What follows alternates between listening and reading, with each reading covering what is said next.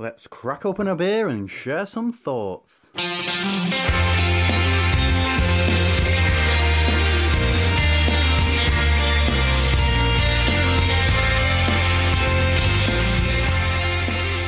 Welcome to Opinions, and this week it's not just a snippet of a show, but we're starting off with what could be called a snippet of a beer, aren't we, mate?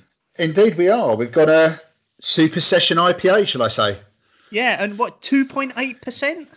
Yeah, 2.8%. Beavertown Nanobot. By now, a few people, I'm sure, have seen this on Twitter and have seen a few people's thoughts about it. But this is our first chance to get into it, Steve. Okay, well, let's dive into it and see what we think. Cheers. All right, cheers. A little bit lemony on the nose. Yeah, a little bit quite herbal. Yeah, as almost well. A little bit of pineapple, but there's definitely a herbal, almost medicinal. It's not what I would have expected, I have to admit. No, it's not. It's not as I was maybe expecting something a bit crisper. I mean, it is fairly crisp on the finish. Body wise, it's as light as anything. Yeah, you know. I think it's quite crisp. I think it's for these kind of session IPAs and low ABVs. It tends to be fruitier. They make up for maybe that lack of body sometimes with the fruit. This feels not quite like that. It's definitely, there is a bit of sharpness to it as well. I think it's first quenching. So Beavertown kindly sent us these through to us, a couple of samples each. So thank you very much to them. Basically 2.8% Super Session IPA. It's got Sabro and Simcoe hops. Now, Sabro is one of those newer hops that we've heard a bit about over the last few months. I have had a beer knowingly with Sabro in it just the once. It was a beer from Burnt Mill. Have you experienced a Sabro hop to this point, Steve? I think, as far as I'm aware, this is the first time I've had the Sabro hop, and I'll be honest, it's because I've been actively avoiding it, because I know it has very, very similar characteristics to Sorachi Ace, which is a hop that I don't enjoy. Certainly don't enjoy in light beers. Apparently, I do enjoy it in dark beers because I've drunk plenty of them with it in. But I think obviously you know that the malt profile will change what the hops do to it.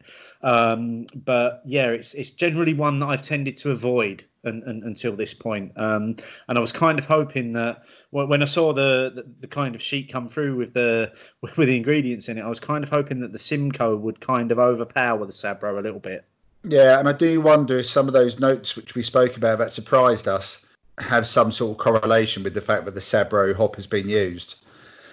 They also have an addition of oats and wheat to the brew, which give it a fuller, richer mouthfeel. I have to admit, I'm not really getting either of those things from this beer myself. Maybe I'd notice if they weren't there. No, I would have thought as well that would have hazed it up a little bit, but it's as clear as anything, isn't it? It's crystal clear in terms of beer. Maybe it does just give it a little bit more body, just to lift it a little bit, because obviously, you know, at 2.8%, we're talking really low ABVs here, aren't we? So it might be that they've just used those, just like you say, just to give it a bit more depth and a bit more body. I said it wouldn't have struck me as having that in it because probably because you haven't got the haziness to it. A couple of other things to note. It's in line with the Beavertown core beers. It's 100% vegan. And also, it comes in at just under 100 calories a can. So 97 calories a can. But no, it's tasty enough. You can understand why they would have planned to have released it at this time of year. You know, coming into the summer months, it could be an absolute smasher. And it's going to be available in, is it 230 Sainsbury's stores across the UK as well? So quite widely available to get hold of as well. Yeah, more widely available than perhaps some of the recent supermarket releases that we've seen with like Thornbridge's Pondera and Brewdog's Jackhammer as supermarket releases, but seem to be a bit more limited, at least at the start anyway. Yeah. I can happily report that my local Morrison's does now stock Jackhammer. Oh, sorted. I was very restrained last week. I only bought two cans of it rather than just clearing the shelf. But your essential bit of daily exercise coming up over the next 7 days is a trip to Morrison's and back. Yeah, 1 can a day. I'm going to do it like shuttle runs. I'm going to run to Morrison's, grab a can, bring it back, run back, grab a can, bring it back. They'll be like, "Sir, we've seen you 18 times already today. Can you stop coming to the store?" Yes. Have you not paid attention? Yeah, yeah. But no, I mean, it's like I say, it's drinkable enough, isn't it? And it's really enjoyable and it is really refreshing as well. That's the one thing that does come through on it. Well, you're drinking both cans, so you'll be able to give this a fair shot at this by the time we finish halfway through the recording, Steve. So let us know what you think. I will do. I will do. So obviously, as I've already said in the last week or so, I've had a dry week, so I haven't drunk a single drop of beer before recording tonight's podcast. So it's all down to you, mate. What have you been drinking in the last week or so? What have been your standout beers at home? I had a couple of good ones. I'm just going to pick out two. One was another new release from Thornbridge, a sour fruited beer, a fruited sour, 6% ABV. Came out in cans, 440. Blackberry was the predominant thing for me. Really tasty. Michelle loved it as well. It's gone straight onto my list of beery highlights. Passion fruit and blackberry sour. Really tasty, very fruity, and a bit like a lot of the Thornbridge beers, although it does have that, it does have a tart sharpness to it. It's all still quite balanced and drinkable. So yeah, I really, really enjoyed that one. And again, I think if we do start picking up a bit of nice weather and perhaps the bank holiday weekend coming up, I really quite look forward to having another couple of those. I did put stick 3 in the case when I ordered. So yeah, that's the first one. I think it's interesting what Thornbridge are doing actually, because I think that one for them, that's quite a departure, isn't it? Putting a sour beer in a can. But I think that's part of their year of beer range, isn't it? And I think what they've tried to start doing is putting some of the cask releases into bottles with a bit of conditioning, and some of the keg releases are going into to cans, aren't they? Yeah, I did notice it did have the year of beer on there, but yeah, really, really good, really tasty, really fruity. If it is your kind of thing, then I'd recommend it. Just be careful. It is 6%. Doesn't drink anywhere near it, to be honest. Bit of a contrast to the next one though. Imperial Impy Stout. And I don't know if you had any influence over this one, Steve, because you recently had the Brewdog Dog Eye, didn't you? Yeah, I did it as part of the AGM, the virtual AGM that they did. I did it as part of, well, it was the last beer that I had of the evening. Michelle and I decided to share the Dog F on Saturday. Okay, so what's that, 3 years prior? Yeah. Yeah, 3 years prior. So, 10th anniversary Impy Stout, brewed with habanero chilies, Keiko nibs, coffee, aged in cognac barrels.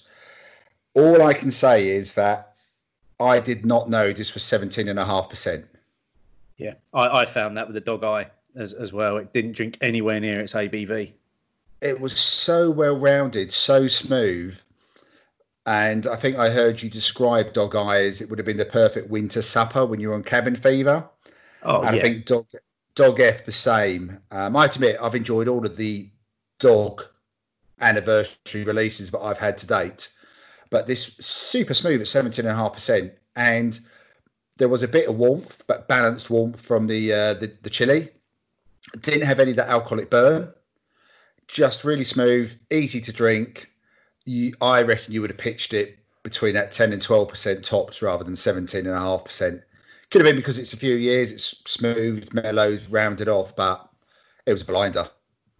Yeah, they've been for some reason or another, they've never really been beers that I've chased every year, even though I'm a shareholder and I get access to them, a few days before most people. I've kind of always let the anniversary Dog birthday beers pass me by, but the one that I had was part of the shareholder exclusive box that you could get for the AGM, and I've got to say it's very much changed my opinion on them. That it will now be a beer going forward that I will buy a couple of those each year, one to kind of drink fresh and one to age a bit, because they are absolutely delicious. And I think anybody that doubts or suggests that Brewdog are dumbing down their recipes and changing their recipes for a mass market, I'd say get your hands on one of their barrel-aged beers, one of their big barrel aged beers, and be prepared to have your mind changed, because they are still absolute masters at what they do when it comes to that. Oh yeah, they take the time over it. I think that's what this beer has had. I think it had time before it got bottled. It's had time in the bottle. It's come out really well, and it at 330 milliliters, it made a nice sharing beer as well. Yeah, without feeling that it was a 500, a 660, 750. It was nice. It always comes in one of those nice little boxes. Doesn't take up too much room in the cellar. I think that's a good idea, Steve, buying one to have in the year you've bought it, and one to age for a couple of years. Yeah, absolutely. Because like you say, if yours has been aging for 3 years and it's died right off to the point where it doesn't taste like it's 17%, imagine what that would have been like in maybe another 2 or 3 years as well, you know, just go a little bit further. Yeah, no, I think that's a good idea. But yeah, those are my couple of highlights over the last week or so. Well, we might as well jump into this week's question then. Opinions, opinions, opinions, opinions. We're actually looking at 2 polls this week. So first time we put out kind of 2 polls in a thread because we thought it was 2 sides of a coin almost in terms of the question that we're asking. So the first question we asked was, over the last 6 weeks, has your drinking increased, decreased, or stayed the same? We had 755 votes for that. 54.3% said it had increased. 13.9% said decreased, and 31.8% said it stayed the same. And then the flip side of that was, over the last 6 weeks, has your physical activity increased, decreased, stayed the same? 36.6% increased, 39.5% decreased, and 23.9% stayed the same. 449 votes on that one. And obviously that one much closer in terms of the results. So, and obviously, you know, there's a reason why we're asking these questions, because our behaviours have changed over the last six weeks because of the situation we find ourselves in. But it was interesting to get a response from our listeners and the folk on Twitter in terms of how their habits have changed as well. Yeah, and I was unsure about doing 2 questions in one hit, but as the comments started to come through, you could see that people were quite happy to use both questions and think about it themselves with what they were saying. So I thought it came out quite well. And, you know, thank you to everybody who voted. Even if you voted twice, well over 1,000 votes over the 2 polls is really good to see. Yeah, absolutely, and I'm not surprised at all that we got more votes on the one that was asking about drinking, because obviously we're a beer podcast. We're not a physical activity podcast. You know, so people aren't going to expect us to ask those sorts of questions. But yeah, we did get some really interesting feedback. So let's go through some of the comments that we had, and then we'll put our thoughts into this as well. So first up from Juice Leroy at Gregor_J_. Yep, still only drink at the weekend, but I'm not going to the gym, and despite an enthusiastic home boot camp regime in the first couple of weeks, this has fallen to the wayside. Saisons in the Abyss at AD Goodrich. Drinking has increased, physical activity has decreased. Although I did do 10k steps yesterday while brewing a saison, so I guess beer is good for you. Smiley face emoji. Very good, very good. 10,000 steps to brew a beer. That's right. You know, everything balances off. Exactly. From Andrew Sheldon at Tavare Fan Club. Very hard to judge. I've not missed a day's exercise since the lockdown started, running twice a week and walking on the other days for at least an hour. On the other hand, I'm doing none of the normal physical activities that accompany even an office job. On balance, perhaps a bit down. Valid point. Yeah. Valid point. I mean, I know that I walk to and from the station at the home side and to and from the station at the work side, and there's walking around the office and steps, and so yeah, I can see where it's coming from there. I guess that's possibly why we've got so much in terms of the poll that we did about physical activity, why the results were much closer, because I'm guessing with people not doing that daily commute to and from work, if they are on foot or on bike rather than public transport or driving, then obviously there is going to be a natural decrease in the amount of physical activity that they perceive they're doing. Yeah, potentially. I know that I need to walk roughly about 5 kilometres a day just to match what I would do just as a day. in general. So, yeah, so it's a good point, that one. Matt Chinnery at Half Pint Gent. My recycling bin says I'm massively drinking more, but hard to tell as I can't remember much before this life now. I am though keeping to sessionable ABVs mainly. However, extra weights and long walks, I know it's nowhere near what I'd normally be doing during a work week. So again, Matt is saying that he's drinking more, but again, potentially maybe just drinking more at home rather than out. And even with the walks and the weights, it's not what he'd normally do, because Matt does a lot of walking as part of his job anyway, doesn't he? Yes, yeah, he's fairly active. So again, he knows that during a working week, he doesn't actually have to try to do that cardio. He's doing those steps anyway. So yeah, no, again, interesting points. A good way of looking at it. I like the way he's used his anecdotal evidence of the recycling bin. Yes, yeah, I think a lot of us are probably looking at our recycling going, that's a bit fuller than usual. I just hope the neighbours' bins are fuller than mine, and then I feel all right. Yeah, none of that shaming going on where you're having to walk up and down the street seeing who's got the most empties in their recycling. From Steve Russian, at Steve Russian, it feels like both have increased, but I suspect they are actually similar, and it's just the routine that has changed. Definitely spending more on beer in lieu of spending it on going out. But maybe that's another question. Well, maybe it is, Steve, and maybe we'll come on to that one in a few weeks' time. From David Crane at 50 TVG, drinking more, although it's been mostly nice weather, and being out on the balcony with a tea isn't the same in the sunshine. Probably working out more often, just having to improvise from the traditional gym going. Work hard, play hard, hashtag 701st fan. I think David's making an outside bid for number one fan status there. Although your spreadsheet's going to have to get a bit bigger if you're counting down to 701, Steve. Yeah, I'm not sure it goes down to much further than 5, maybe 10, if I'm honest. From insignificant at discombobulated. For many, this constitutes a significant change of drinking pattern and mindset to self-regulate. For me, however, who already mainly drank at home, little has changed. If anything, my only change is in breweries and styles drank, which is entirely down to current availability. It's fair to say that the weather has enabled a fair amount of outdoor exercising. I suspect this would have been very different had the last 6 weeks been wet and cold. Very true. That's a great point. I know myself, and we'll get on to obviously our personal things, but I know myself. I've been trying to do something at least on a daily basis, and when the bad weather hit last week, I was like, I ain't going out in that. Yeah, not interested. No. I don't like getting wet when I have to be out in the rain. Let alone am I going to voluntarily go and get wet. That just didn't happen. From Dr. Goggles at Burnt and Jowl. Stayed about the same, but I think I'm drinking more often, but the same overall. The good weather has helped me fancy a drink as soon as I clock off work.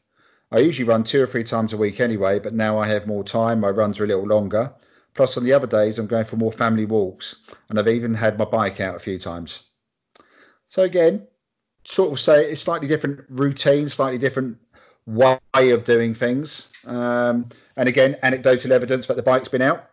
Yeah. So something he probably wasn't doing before by the sounds of it. From Johnny Beerboy at Johnny Beerboy. I went for stayed the same on both, but I guess you aren't really looking for my answer, as my life hasn't really changed since I work at a hospital. So I'm going to work every day, and therefore my routine, including my drinking and exercising, hadn't been forced to change. First of all, massive hats off to Johnny there. If he's one of the fantastic NHS workers that's going in on a daily basis and he's still fulfilling his job. So great job you're doing there, Johnny. Well done. Interesting that there are people out there that are still living their normal daily lives, aren't they? So they are just kind of getting on with things. Yeah, and again, I'll echo what you said about Johnny working, key worker. Thank you very much, Johnny, for what you're doing. And yeah, there are people, and it's actually good to get an answer and a response from people whose lives perhaps haven't been as impacted as a number of our lives have been. So I thank him for sharing that, actually. Yeah, very much so.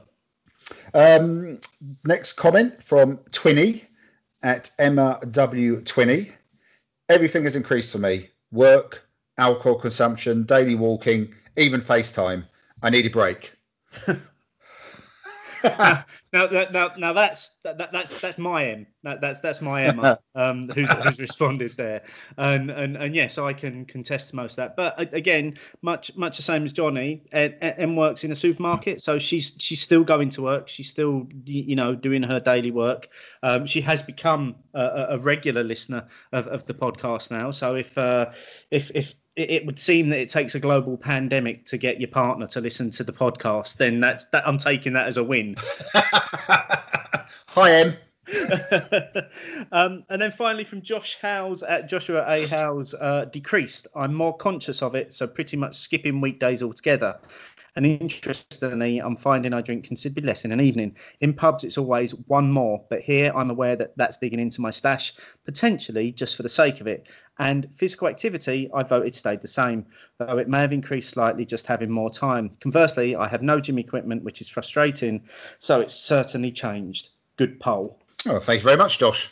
Yeah, I'm glad somebody really thought about it, and like you say, I know you were a bit wary in terms of doing two polls in terms of would we get the engagement, but I think we did, and like you say, I think we got a lot of engagement, and that's only a snapshot. And as always, there'll be links in the show notes to both of those questions should you want to see all of the answers that we got. But what about us, mate? So how have your drinking habits and your physical activity habits changed in the last few weeks? I suppose if we take the first one, the obvious, I think I did do a little bit of anecdotal evidence by looking at my Untapped check-ins before and after mid-March, and my averages seem to be roughly the same because they do it on averages per day and that kind of thing. I have to admit, new venue ratio is a bit low. That's been rubbish over the last 6 weeks on new venues. You got to be maxing out that Untapped at home badge, though, surely. No, I'm still doing Dave's breakfast bar and beer cupboard for this one. So I think it's stayed the same overall, but I think I've got less stop triggers now. So a lot of my drinking out would have been done in London, so therefore I'm reliant on public transport. I also know that maybe the next day I also need to use public transport to go back into work. So perhaps I'm drinking a little bit later, and maybe a bit unlike Josh, I will have the one more because I'm at home and I'm thinking, well, I haven't got an hour and a half on the train. I haven't got an hour and a half the next morning. So I think maybe my drinking habits have changed because I haven't got those kind of markers in my life. Overall, I think it's about the same. It's mainly the habits. I'm still trying to have over a certain amount of days, whether that be like a week or 2 weeks, roughly ending up with about a 50-50 split between dry days and wet days. And with regard to activity, I don't know if I'm fitter, but overall I think I'm healthier because I am exercising every day. I have done something every day, and sometimes I've done 2 lots of exercise, one out and one of the things on YouTube indoors. I've also bought some resistant bands. I bought them quite early on because I can't get to the gym, and you couldn't buy any weights for love nor money from mid-March onwards. So I bought some resistant bands, and actually they've been quite good. Been quite enjoying using those. They're quite handy to put away. I've been using them as a bit of a warm up and warm down, and helping me stretch as well, because with the working from home, I'm sitting down a lot more, and I'm probably not sitting down in quite an ergonomically designed way as I would do in the office. Plus I have a stand-up desk in the office as well, which does help a lot because I'm sitting down at potentially 14 hours a day without that. So on the whole, I don't think I'm doing too badly. Is there room for improvement on both? Possibly. But I think for me at the moment, I've found a decent balance for both. What about yourself? Probably much the same as yourself. I mean, I think when this started, one of the things I was adamant wasn't going to happen was that I was going to start drinking every night, despite me panic buying to the point where I bought enough beer that I could drink 4 times the amount every night if I wanted to. But I was kind of, no, we're not just going to sit here drinking every day just for the sake of it. Let's still try and treat things as a week. Let's still try and have dry days. And on the whole, I've very much managed to do that. There have been a couple of occasions, and I think that the one that probably triggered this dry spell that I've just finished was I actually went on what could only be described as a 4-day bender at home. So I started on Thursday night and had a big Thursday, a Friday, a massive Saturday, and then a big Sunday as well. And I was just like, I got to the end of it, and I was like, this has got to stop. I can't carry on like that. So yeah, like I say, I've just literally, as we record tonight, I'm off the back of a 8-day dry spell, and I've got to say I feel better for it as well. I'm really enjoying this beer tonight. It's making me really think about what I'm drinking and think about how I enjoy beer and how my relationship is with beer. And I think going forward, I think I will probably try and continue maybe just having, one night in the week where I treat myself to a couple, but then just saving it for the weekend, because I've always found that there's nothing better than that first pint on a Friday when you've been waiting all week for it. And that's quite a special feeling. So I want to try and get back to that. So I think my drinking, I think I've balanced it out again now. And I think certainly I can continue that. My physical activity, I'm very pleased with what I've been doing. I've been doing a mixture of long walks and cycling. I hate being on the bike. When I went out for my first ride in April, I actually hated it. Come the end of April, I busted out a 17-mile ride, which I was very, very happy with. And I'm now continuing with that. And I think in terms of, if I look back at my stats on Strava, I think I had 3 days in April where I didn't do any physical activity. Now, one of those I know was because of the weather, because I refused to go out. One of them, I was simply having a bad head day and I didn't want to do anything. And the other one, I think I was probably hungover and I couldn't do anything. So I'm quite happy that out of a 30-day month, I only had 3 days of not doing anything. Which is probably, correct me if I'm wrong, that's probably better than normal for you. It is. Normally I would do 4 or 5 days a week in the gym, but they would only be weekdays. I would very rarely go to the gym on a weekend unless it was going with my lads.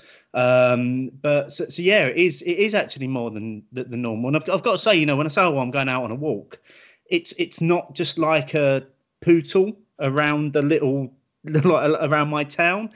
I'm actually it's a hard walk, I'm pushing myself on the walk. So purely because I can't run on hard surfaces, my knees just won't handle it. So, but I can do a fairly decent paced walk on hard surfaces. So I'm finding myself doing 5-6 mile walks, and coming out the other side of this, if I ever find myself saying, oh no, I'm not walking there, it's too far, this is going to be a time that I look back on and say, you used to think nothing of walking to the other side of town to get a packet of bacon, so it's certainly changed. I think it's creating some long-term behavior change in me in terms of my physical activity habits. Well, I think that can only be a good thing if it's an increase and you're feeling better for it. And like you say, you had one day where you didn't feel like it at all, but I'm sure there were other days when you probably still had to push yourself a little bit, but felt the benefit of it by the end of it. Yeah, absolutely. And just this week, because my lads have been over this weekend, I went out for a cycle one day before the pair of them got up, and then come the evening they wanted to go out for a walk, so I found myself then going out for a second activity on a day, and I was like, well, I would never have thought of doing 2 activities in a single day before. So yeah, I think it's everything's changing about the way that you think about things. Yeah, definitely. Like I said, I was nervous about doing the poll, but I really enjoyed that chat about it, and I really enjoyed reading the comments. So if anyone's got any further comments and still want to carry on getting involved, just use the hashtag opinions. Absolutely, yeah, and you might very well find yourself in this next part of the show. Let us know, write it down. Let us know, write it down. Let us know your thoughts and bitter and lingerness. Write it down. So, some feedback this week from Sean O'Reilly at Uncrulia. For the first time, I'm truly glad of the shorter show, as I've managed to listen before getting stuck into a heavy day of writing assessments. With all the questions Miles is coming up with, looks like he's making a push to be the first to regain the #1 fan status. From the aforementioned Miles Lambert, at Miles Lambert, under an hour. These shows are hashtag smashable. Yes, they are. That's the idea. Yeah, that's what we're trying to do with this. That's the idea. From Paul at UNRCD, very good episode, really working well at the moment. I think that's in relation to the last episode. I don't know, but I'm going to take it. He means it for all of them. I'm going to take that one as well. Absolutely, yeah. From Simon Dewhurst at Simo Sloth. Brilliant show again, guys. Never thought of blending 2 beers before. Very tempted to do so now, though. I reckon he's not the only one. I reckon a few people might be thinking that now. Yeah. From Will Lackin at Will Lackin. Brilliant chaps. I'm going to try both of those. I think Will had asked us for a suggestion on some beers and on where to order some beers, and we both fed back some suggestions to him, didn't we? Yeah, I think we Thornbridge and Colonel were the two that sprung to mind when he asked us for a bit of variety, didn't he? Yeah. Thanks for the advice and keeping your show going through this madness. You are definitely doing your bit to provide a more welcome distraction from it all. Podcast legends. I'll take that. I love that last bit. as well. Absolutely, yeah. Don't call us heroes, call us legends. Oh, very good. And then we had a couple of people actually suggest some blending suggestions because we asked for this on a recent show. So Jack Target at JTarget23. Not exactly a blend of 2 beers, but I read a while ago about Mac and Milk. Mackerson stout with milk, 2/3 stout, 1/3 milk. Turns out, as you'd expect it, creamier. Not really sure that's something I want to try. I'm going to be honest. I've got nothing to add with that one, but if anyone else has tried it, then let us know. Yeah. And another suggestion, this time from Matt Calaby at Calaby Matt. Good old Uncle Keith always used to have a light and bitter whenever I used to play snooker with him and my old man. Good times. Very much doubt he was getting a working man's half, though. So he obviously wasn't getting served by Rich. Obviously not, no. But again, if anyone's got any blending suggestions, keep them coming. We'd love to hear them. Now, I've finished my nanobots. What did you think of yours? I enjoyed it. It was refreshing. It was sharp. It was crisp. But it wasn't the sort of flavour profile that would make me want to dive back in. Absolutely agree. At the end, because I think you mentioned that I actually had 2 cans in a glass, so I had just over a pint of it. At the end, the aftertaste that I was getting was akin to when you'd go to your mate's house as a child and his mum would be a little bit sparing on the tropical juice concentrate that she'd put in with your water, and you ended up on a really weak tropical juice squash. It had that kind of aftertaste to it. Yeah, I can see that. Lots of pineapple coming through on the finish. They're very, very crisp at the start when it was cold, but it's definitely one that I think needs to be drunk cold and quickly, which I guess at 2.8% you're going to do that anyway, aren't you? Yeah, I would say at the moment there are better table beers, for want of a better phrase. Yeah, without a doubt, I'd agree. But make your own mind up. 230 Sainsbury's stores that's available in. Check it down and give it a go. As listeners would have heard, you've opened a new beer. We are continuing with a sessionable theme this evening, keeping things nice and low. What have you got in your glass now, mate? Sake I ordered from the Cloudwater when I did an order with Cloudwater. Got a few from Cloudwater, a few beers which I think were probably left over from friends and family. But this one is the light lager, clean and crisp, 3.5%. Nice, very nice. Still keeping it very low for you then. I have stepped up a little bit. I'm up to 4.5% on a session IPA. And this is, I recently put in, I think, my 3rd order from Thornbridge over the past 6 weeks or so.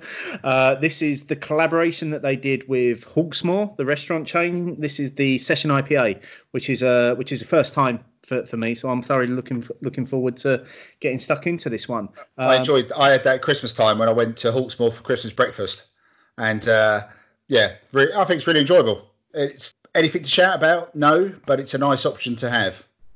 It's really light.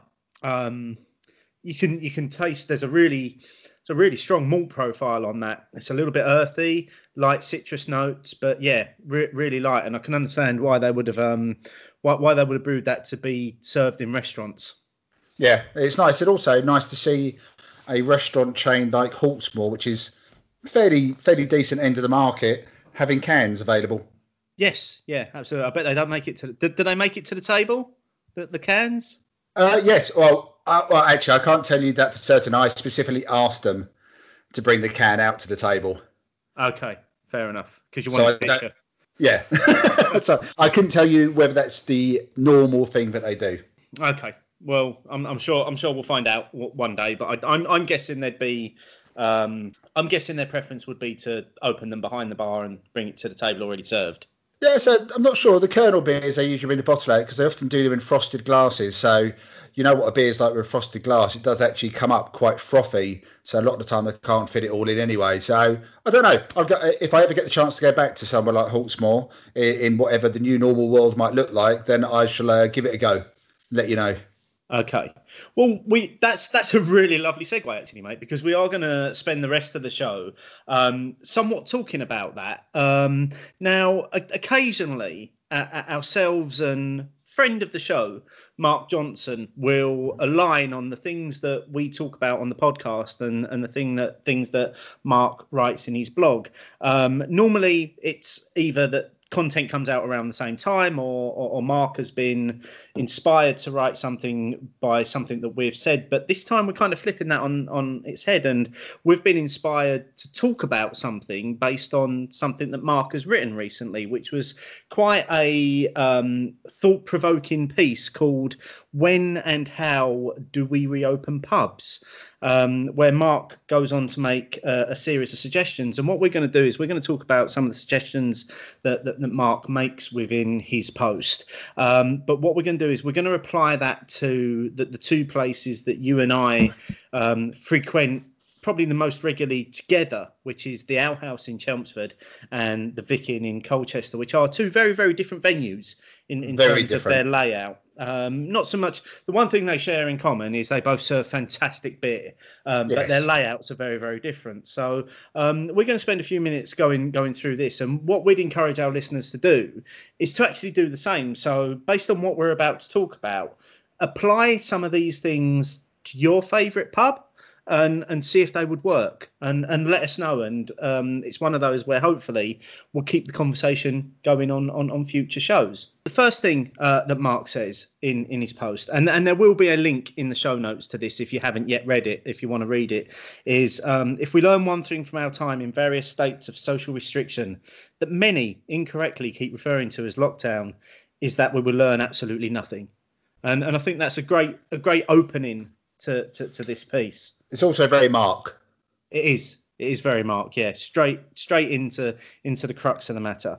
So the first thing that Mark asks, first question that he asks is, when do pubs reopen? And he goes on to say, it cannot be stressed enough that pubs cannot reopen until a relaxation of the current social distancing measures. So we've heard all sorts in terms of when pubs might reopen, from September to worst case scenario Christmas and into 2021. But realistically, when do you think we'll see pubs reopening? I think it's quite a nuanced answer, if I'm being absolutely honest. The government is still going to want to try to get all businesses and all economies open in some shape or form in the shortest but safest time possible. However, I think it's quite clear that hospitality will be amongst some of the last, with perhaps theatres, cinemas and sporting occasions, live sporting occasions. Not just live sporting occasions. There's suggestion that gyms and leisure centres, swimming pools are in that kind of last to open category as well. True. That bit, I think, is probably the most imponderable bit of Mark's post, because there isn't enough guidance yet, I think, from the government. There's so, I mean, pubs are so varied. Even just the two pubs you mentioned, Steve, where we're comparing them to, that's just two pubs in two different parts of Essex. And apart from their correlation, that in our opinion, they serve an excellent range of beer, done well, there is very little else they have in common. Oh, without a doubt, yeah. Multiply that across the UK spectrum of pubs, and we can always throw in Ireland as well, because we're very much akin in our way of having pubs and bars. I don't know. I mean, I don't know. I don't know if I'm going to be one of those first ones to rush back anyway, because all the pubs I like going to would involve more me using public transport more as well. So I would love it if someone could magically wave a wand and say that the pubs will be open in a week's time. I think it'd be brilliant. I just don't think that will be possible, and I don't see how it would work. So I can't picture it. That one's the hardest one to answer, I think. What's your thoughts? I'm the same with you. I don't think we can see pubs opening until we're able to safely be in an area with a group of people, and with in some pubs with lots of people as well. So I think that is probably the biggest unanswerable question in this whole piece is when. I think the simple answer is when it's safe, and when we're not going to make things worse. That's in the most basic terms. That's it, as far as I'm concerned.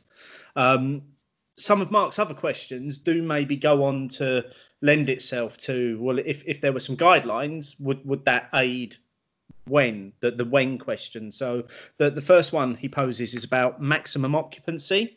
So his first suggestion would be numbers of customers allowed into an individual venue based on the number of seats per square metre. And that's structured by quite simply having a maitre d' or a concierge at the door that allows a certain number of people in. Now, I wonder whether you could take that a bit further and almost pre-book sit-in times in pubs like you would at a restaurant. So you get to book a table for 2 hours and then you have to vacate the table. There's a period of cleaning that goes on between, and then the next sitting comes in.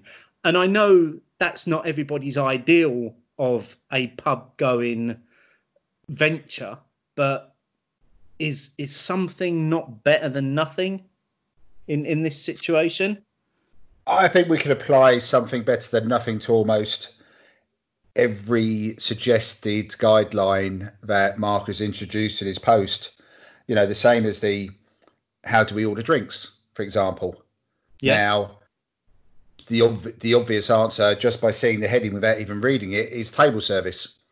Very much more a continental model, perhaps, for want of a better phrase. And you run up your tab, and at the end of the evening, there's one payment, probably, let's assume, contactless in all probability. Again, it's very different. It may not work for every member of the population. It may not work for every bar or pub, but it may well be an option. It may well be something that can be suggested as a way forward, which I think is all that Mark's done here. You know, I think Mark has suggested things that could be thought about.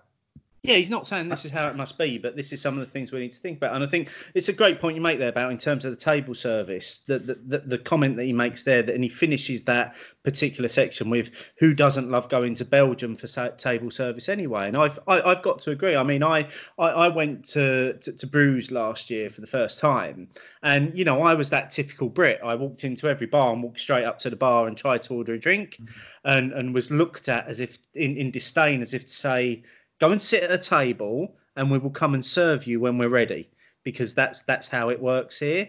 And when you get used to that, it's lovely because you're being looked after, you're being catered for. Every drink that's being brought to you has been poured freshly, it's been prepared freshly. And there's something about table service that works so well on the continent, but then I guess it's just a different culture in the UK, isn't it? Yeah, personally, it's not something we've really been brought up with.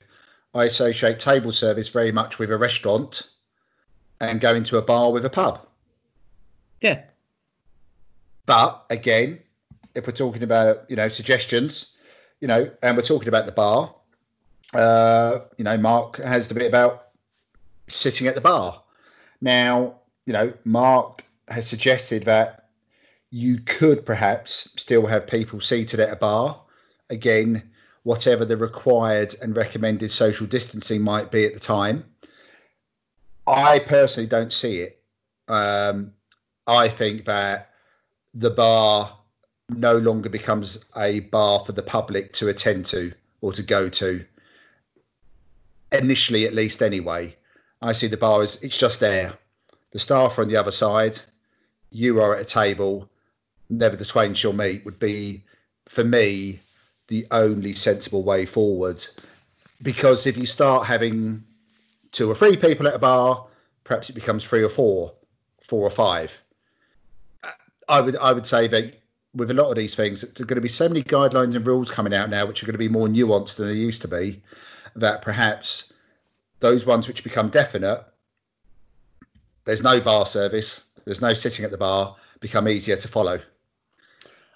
Yeah, I agree. I don't necessarily agree with Mark's suggestion that there should be a number of seats at the bar that are distanced accordingly. I actually think it's going to be quite a while before we see standing and sitting at the bar again in pubs and bars, because I think at the end of the day you've got to put the safety of people first, haven't you? And if that's a way, and until we're in a position where we can control this thing, or at least put measures in place that help to control the spread of it, then I think actually we need to just say, well, you know what, life's going to change for 12, 18, 24 months. And actually that might see a whole culture shift in the way that we drink and that we go out and that we socialise. And some people may well find it a much more comfortable environment. Oh, I would. Less people in any place is a massive plus for me. Yeah, I mean, the caveat to anything that's been talked about here is also taking away the fact that the atmosphere within a venue may change. For some people, both as punters, but also maybe more importantly for people running these businesses, it may not be financially viable. Whatever is suggested as a means of getting these businesses up and running again, for some people, they may have to make a difficult choice which says, actually, yeah, we could do all of that. However, our business model simply doesn't work. Or maybe we have to get used to a new way of going out, eating, drinking, travelling, especially abroad perhaps, all actually become more expensive than what we've got used to. They do become more of a luxury item for a lot of us. Because if we want them to stay open, but you can only have 50% of the people in there, something's got to give. Yeah, and again, if you look at the 2 venues that we spoke about earlier, the Owl House and the Vic, they are very different in terms of size. Now, you know, 50% of the customers in the Vic at any one time is going to be very few people in terms of the space that they have. Or even if you go back to Mark's first suggestion in terms of how many people are allowed in based on the number of square meters, there's not a lot of space in the Vic because the majority of the space is that central bar area.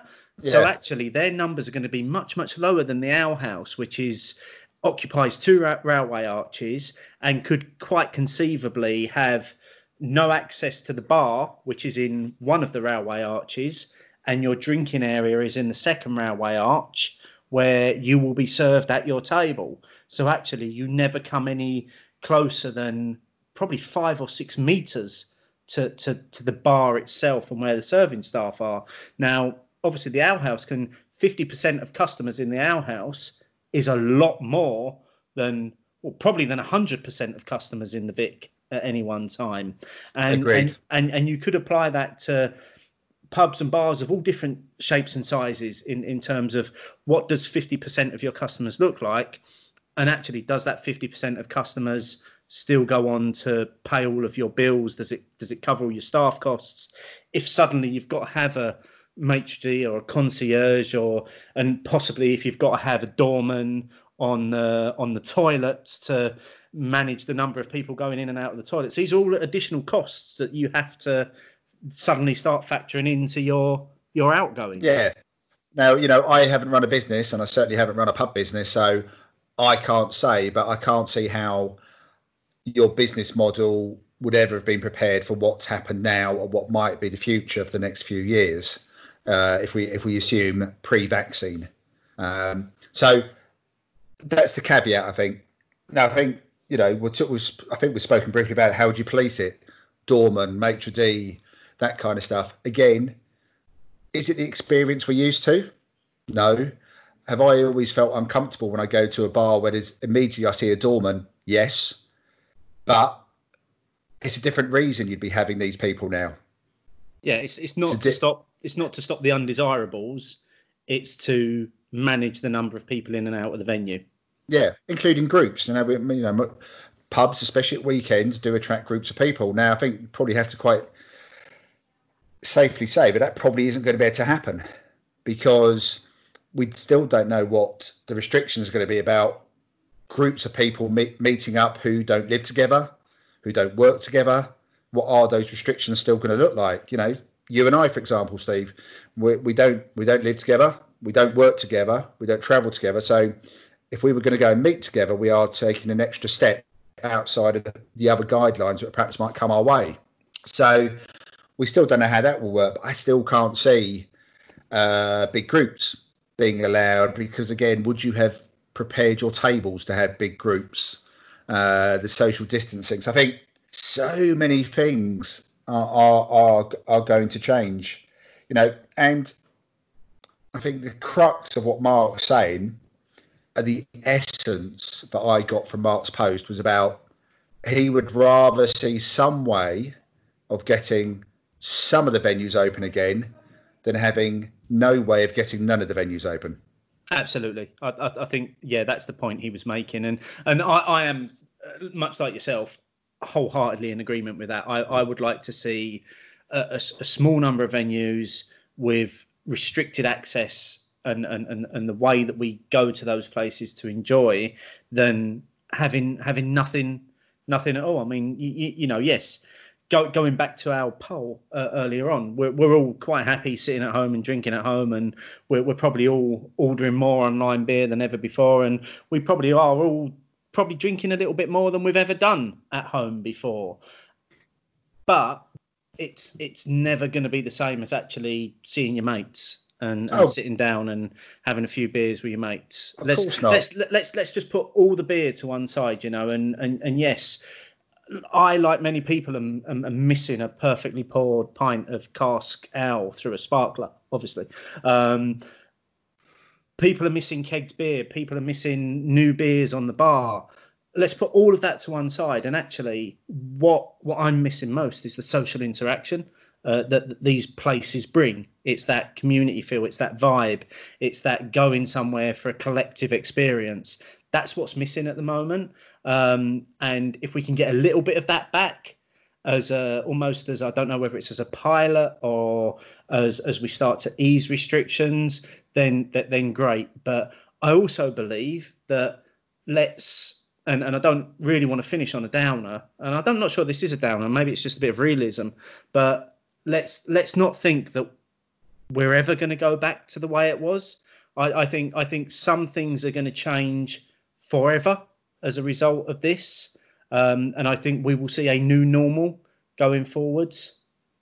I would agree. I mean, interestingly, I picked up on a piece on Twitter over the last day or so that, interestingly, a lot of the guidelines and suggestions that Mark has made have appeared in two organisations who represent a number of pubs in Ireland, but they are presenting to the government in Dublin as suggestions of perhaps how they can get pubs open in July, because I think Ireland has been talking about August as an initial starting point.